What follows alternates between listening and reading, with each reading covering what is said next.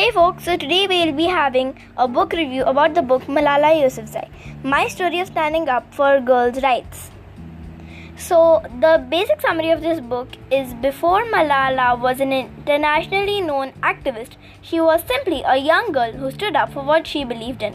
When girls in her once peaceful area of Pakistan were told they didn't go to school, Malala risked her life for their right to be educated. Discover the remarkable true story of a young girl who refused to be silenced.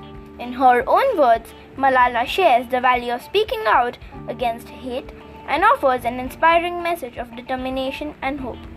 Nobel Peace Prize winner Malala Yousafzai's best-selling memoir now adapted for young readers. So this book will basically teach young kids how Malala stood up bravely for girls' rights. The perfect book for kids.